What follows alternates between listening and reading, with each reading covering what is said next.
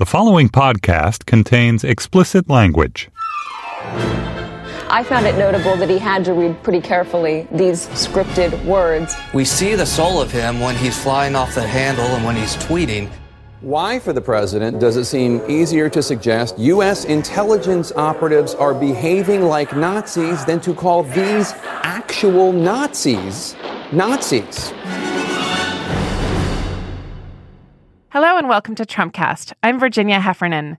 Trumpcast is the show about the man who, to no one's surprise, has been reluctant to condemn the brute racism he's spent his whole career countenancing, expressing, and enacting. Donald Trump.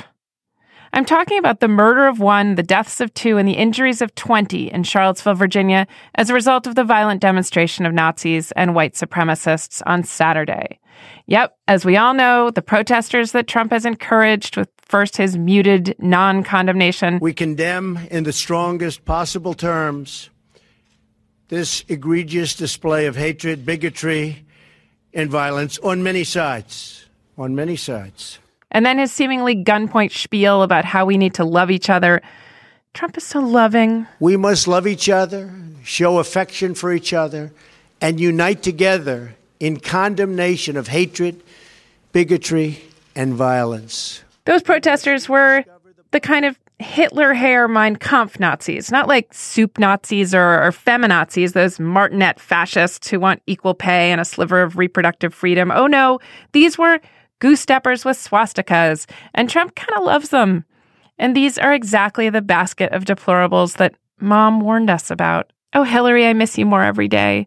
Maybe HBO should make an easy, feel-good, counterfactual show about the presidency of Putin's arch-rival, Hillary Clinton. And they could scrap their alt-history show about the Confederacy having won, because today, that doesn't seem like a counterfactual. It's not alternative history anymore because the fascists seem to be winning, enabled by a Nazi sympathizer president. That's today. Alt history is not alt history anymore. Joining me to talk about Charlottesville and the day some have called the most disgraceful of Trump's presidency is my co-host, Jamelle Bouie. Jamelle and I both went to UVA in Charlottesville, and Jamelle still lives there. He reported on the event and the attack on Saturday. All that coming up right after this. Today, my guest is my co-host at Trumpcast. That's Jamelle Bouie. He's Slate's chief political correspondent and a political analyst at CBS News. Jamelle, I'm so happy to have you here. Believe it or not, we've only met, 1-2 times? Yes, I think just twice. And one thing I like whenever I see you is to accost you and talk about our alma mater, the University of Virginia, which, of all places, exists in Charlottesville, Virginia. That's right. And you liked UVA more than I did. I got there and they just explicitly, this is 1980 redacted that I got there, 1987, and they gave me a tour of the campus and pointed out a lot of the Jim Crow features of it that were still in existence, including the black bus stop and naturally the segregated fraternity and sorority systems. That year they were doing something really progressive. In 87, they let women, girls who wanted to join sororities but who were white, go through a tour of the, quote, service sororities, the black sororities, so we could sort of see how the other non-half lived. And it was really chilling. And there were other things, too, like they had a Jeans Day to show support for people who were gay, support meaning like you didn't think that they should be killed. And the campus was, no kidding, a sea of Madras. That sounds familiar. I mean, that was still going on when you got there, slightly later? Not quite. I mean, I think the Madras, that's never going to go out of style at UVA. But when I was there, I think, which would have been from 2005 to 2009, I think the school had progressed somewhat. There was a pretty vocal and well-represented Black Student Alliance and Minority Rights Coalition. There were more people of color on grounds, period. There are more opportunities for people of color and white students to be in contact with each other. I had to do something. First years, I think, had to do something called sustained dialogue, where they basically got in small groups of people who looked different than them and talked about, stuff. And in retrospect, at the time, I thought it was silly. In retrospect, I think it was a good idea that could have been executed better. But I have plenty of friends who experience, plenty of racist incidents around frats, around Rugby Road, which is where the frats are. And while I was there, there was an incident where one of the corner bars passed a new dress code that was basically meant to keep black people out. The year or 2 years before I got there, a black woman who was running for student body president was attacked with racial slurs. So it's not, UVA is a work in progress. Well, that progress is a good word for today because we are further along in time than when you were at UVA and certainly when I was. And yet there's this, there was the spectacle and the murder of Heather Heyer on Saturday in Charlottesville, which has been represented as very far from the university. In fact, the university early on came out against this. But I am curious, and I haven't seen covered much, how many students participated in the would-be protest and the violence and who sign on with Unite the Right? I mean, as best I can tell, there weren't very many University of Virginia students involved in the Unite the Right protest. It's just, and obviously, there's an extent to which it's impossible to tell. But I don't think in kind of the aftermath of all of this, I don't think any University of Virginia students have been identified. Now, in the counter protest, students had a very large presence, and the counter protest on Friday night, where the students or the people who were surrounded by Unite the Right attendees who were carrying torches and pepper spray, those were mostly students. Okay, so my effort to besmirch the name of my alma mater fails today on Trumpcast, and I won't take it off my resume yet. I want to hear more about this piece. This piece of yours in Slate is called "There Was a White Power Movement This was a white power movement showing its strength." So, rather than a terrorist group or certainly not a peaceful exercise of the First Amendment, you see this as a show of strength, as a shock and awe, and you say it was effective. Yeah, I mean, I think it's striking that these people did not wear masks, they didn't wear sunglasses, they didn't wear hats. They marched in open daylight. They were fine to have their pictures taken by media. I mean, these were not people who were remotely afraid or ashamed of what they were doing, weren't worried about the possible repercussions. And I think that demonstrates the extent to which they felt emboldened. And while they made an attempt basically to claim city space for themselves, and that failed, the fact that the President of the United States couldn't bring himself in the immediate aftermath to denounce them, and the fact that even now, his most recent statement, from my quick glance at the coverage, his most recent statement seems basically insincere, like he was forced to do it. I think you can fairly say that they scored a propaganda victory. Here's the President of the United States equivocating about denouncing a group of white supremacists whose actions result in the death of an American citizen. I don't know how else you read that as a success. So I've heard you talk on this show and elsewhere about the history of American racism.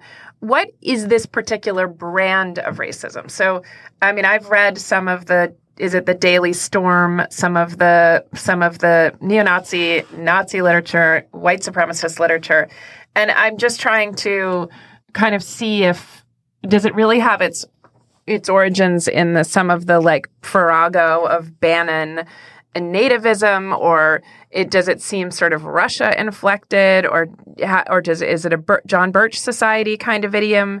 What do you make of what went on ideologically on Saturday? So, one of the things that made a deep impression on me as a kid was going to church and hearing sermons preached from Ecclesiastes, and the kind of the famous line, or the famous refrain from Ecclesiastes, that there's nothing new under the sun. And I think that is very much the case here. Ideological white supremacy has a long history in the United States. It is as old as the United States itself. It was articulated in some form by Thomas Jefferson in his belief that blacks were biologically inferior, and that the United States really only survive as a white polity. Should slavery ever end, Jefferson was convinced that blacks had to be sent away. Otherwise, the whole project wouldn't work.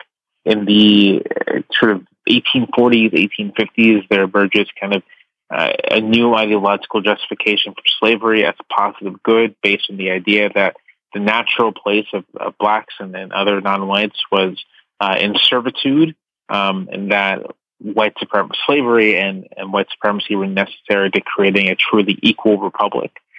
In the late 19th century, you have kind of the emergence of and this would actually be like feel much more contemporary, because the past ones are kind of biological in origins, and while the late 19th century and early 20th century forms of ideological racism are also biological. They kind of use a language people might be familiar with, but basically that democracy and European civilization belong to whites, belong to Anglo-Americans, baby Germans too, and that it is the obligation of white society to defend white civilization from blacks, from other quote degenerate types.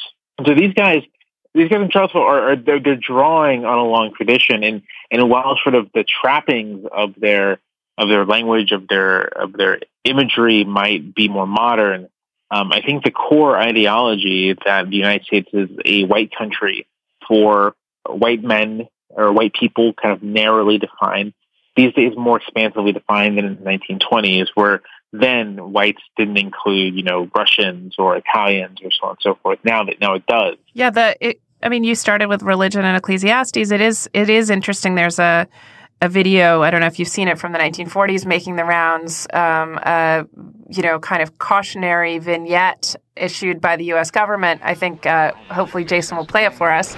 And I tell you, friends, we'll never be able to call this country our own until it's a country without. Without what? Yeah, without what? Without Negroes. Without alien foreigners. Without Catholics. Without Freemasons. You know these things. What's wrong with the Masons? I'm a Mason. Hey, that fellow's talking about me. And that makes a difference, doesn't it? These are your enemies. And as you say, I don't think people would make much distinction between white ethnics like Italians and Irish. And then, of course, there's the fetishization of Russia by people like Richard Spencer and others. And the implication, not to get too in the weeds on this, but that, there's some rubles behind some of this, at least some of the propaganda and influence material circulated by today's American white supremacists.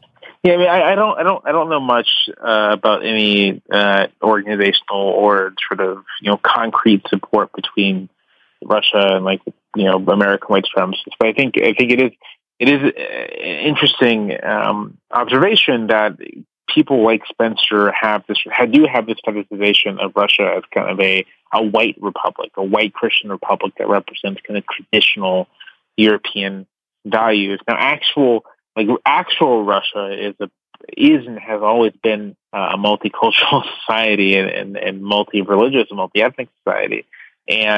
But scholars of Russian history will tell you that the nation's sort of connection to Europe has always been kind of fraught. And so the fetishization of Spencer and other people like him is very much rooted in kind of a myth and a fantasy, the same myth and fantasy they have about the United States. Since you're a watcher of the legislature, I'm going to ask one of my favorite hopeful questions, which is, did you see in the responses to the violence and display of white power on Saturday, did you see in the responses of the Congress men and women in the Republican Party, did you see any of the Republican leadership responding in a way that seemed to suggest that they are breaking with the president? That's interesting, because it was clear that quite a few Republicans were disturbed by the president's equivocation and were basically hitting him very hard in a very unusual way. But I don't think that's going to fundamentally change the basic dynamic, in part because these Republicans still have an agenda they want to pursue, and Trump is kind of the only way to get that agenda onto the table. And at this stage, it doesn't seem. It still seems like there are elements of the agenda that can still make it through. It may be different if a couple months from now, let's say, the Trump White House hasn't been able to get tax reform finished either. If that happens, if it's looking like we're entering the midterms and the behavior of Trump has basically precluded any attempt to get an agenda done, then I think you may see, next time something like this happens, next time Trump gets into hot water like this, I think you may see more serious opposition. But for now, I think we're still in that cycle of Republicans are obviously uneasy and uncomfortable, but not so uneasy and not so uncomfortable that they would make a clean break with the president. And no one seems to be, while no one is reviving right now mass deportation and the Muslim ban and talking about the wall a lot today, there doesn't seem to be slowing down in the voter suppression initiatives. Is that right? That's right. This wasn't a wake-up call to Jeff Sessions. Right. And those policies will continue apace. But this did seem like a turning point, at least in the discourse around Donald Trump. I think that's fair. I think on Sunday I was on Face the Nation, CBS's Sunday panel show, and it was striking to see mainstream reporters for places like the Washington Post kind of forthrightly criticize and denounce the president for not taking a stand here. I think the combination of the content of the Unite the Right demonstration, the fact that someone was killed, and those two things made Trump's pretty typical Trump behavior seem even more disturbing and troubling. And I think that sparked a reaction. And it may be, perhaps kind of erased among observers any hope that he may become something like a normal president. I think perhaps that's the change, that we now recognize that this is the kind of president we have, and no external events are going to change that fact. Jamelle, I don't know we've never sort of mixed it up on Twitter about this, but I did have a very interesting tutorial on Twitter by someone who pointed out that the obsession among, in particular, non-Black commenters with Russia and with the Mueller investigation seems to represent a little bit of an effort to just not wrestle with the voice that came through loud and clear in the campaign and in these policies, which is the amplification of racist language and policies and racism as a, system that Trump represents. So if you get him on obstruction of justice and on a bunch of laws, emoluments that, leave it to the only lawyers understand, then we don't have to say that there's this streak in America. And I have to say that rang a little bit true to me. This guy turned to DM and just was like, that like kind of schooling that you sometimes get on Twitter. And, you sort of showed me that that is some of the wishful thinking I have, at least around the Mueller investigation, that like this hate wasn't there.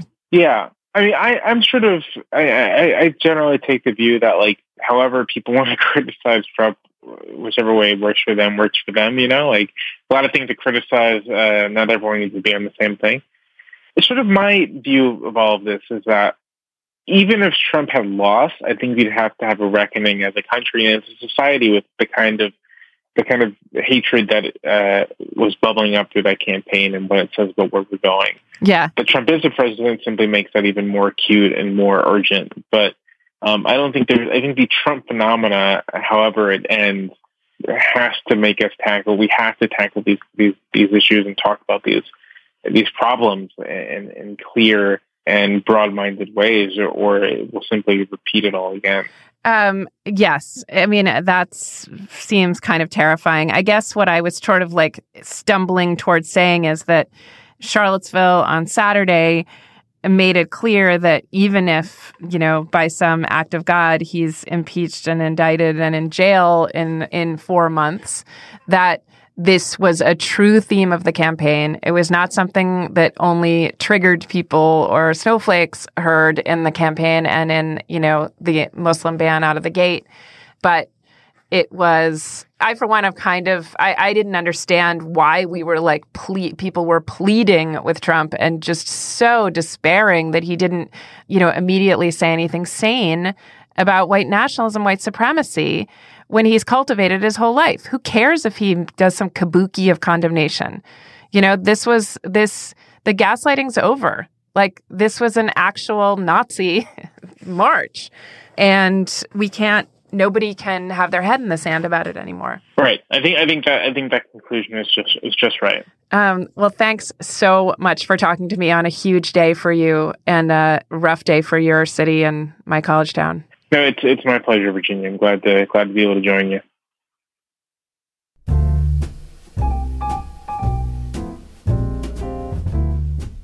And that's it for our show today. But before we take off, you have to be following us on Twitter by now, right? I mean, if not, why not? We're there at Real Trumpcast. That's at Real Trumpcast. It's the best way to keep up with everything going on Trumpcast, including our upcoming live event in Austin, Texas for the Texas Tribune Festival. You can get more information on that at slate.com/live. That's slate.com/live. Today's show was produced by Jason DeLeon, and I'm Virginia Heffernan for Trumpcast. We promise to stay until this is over.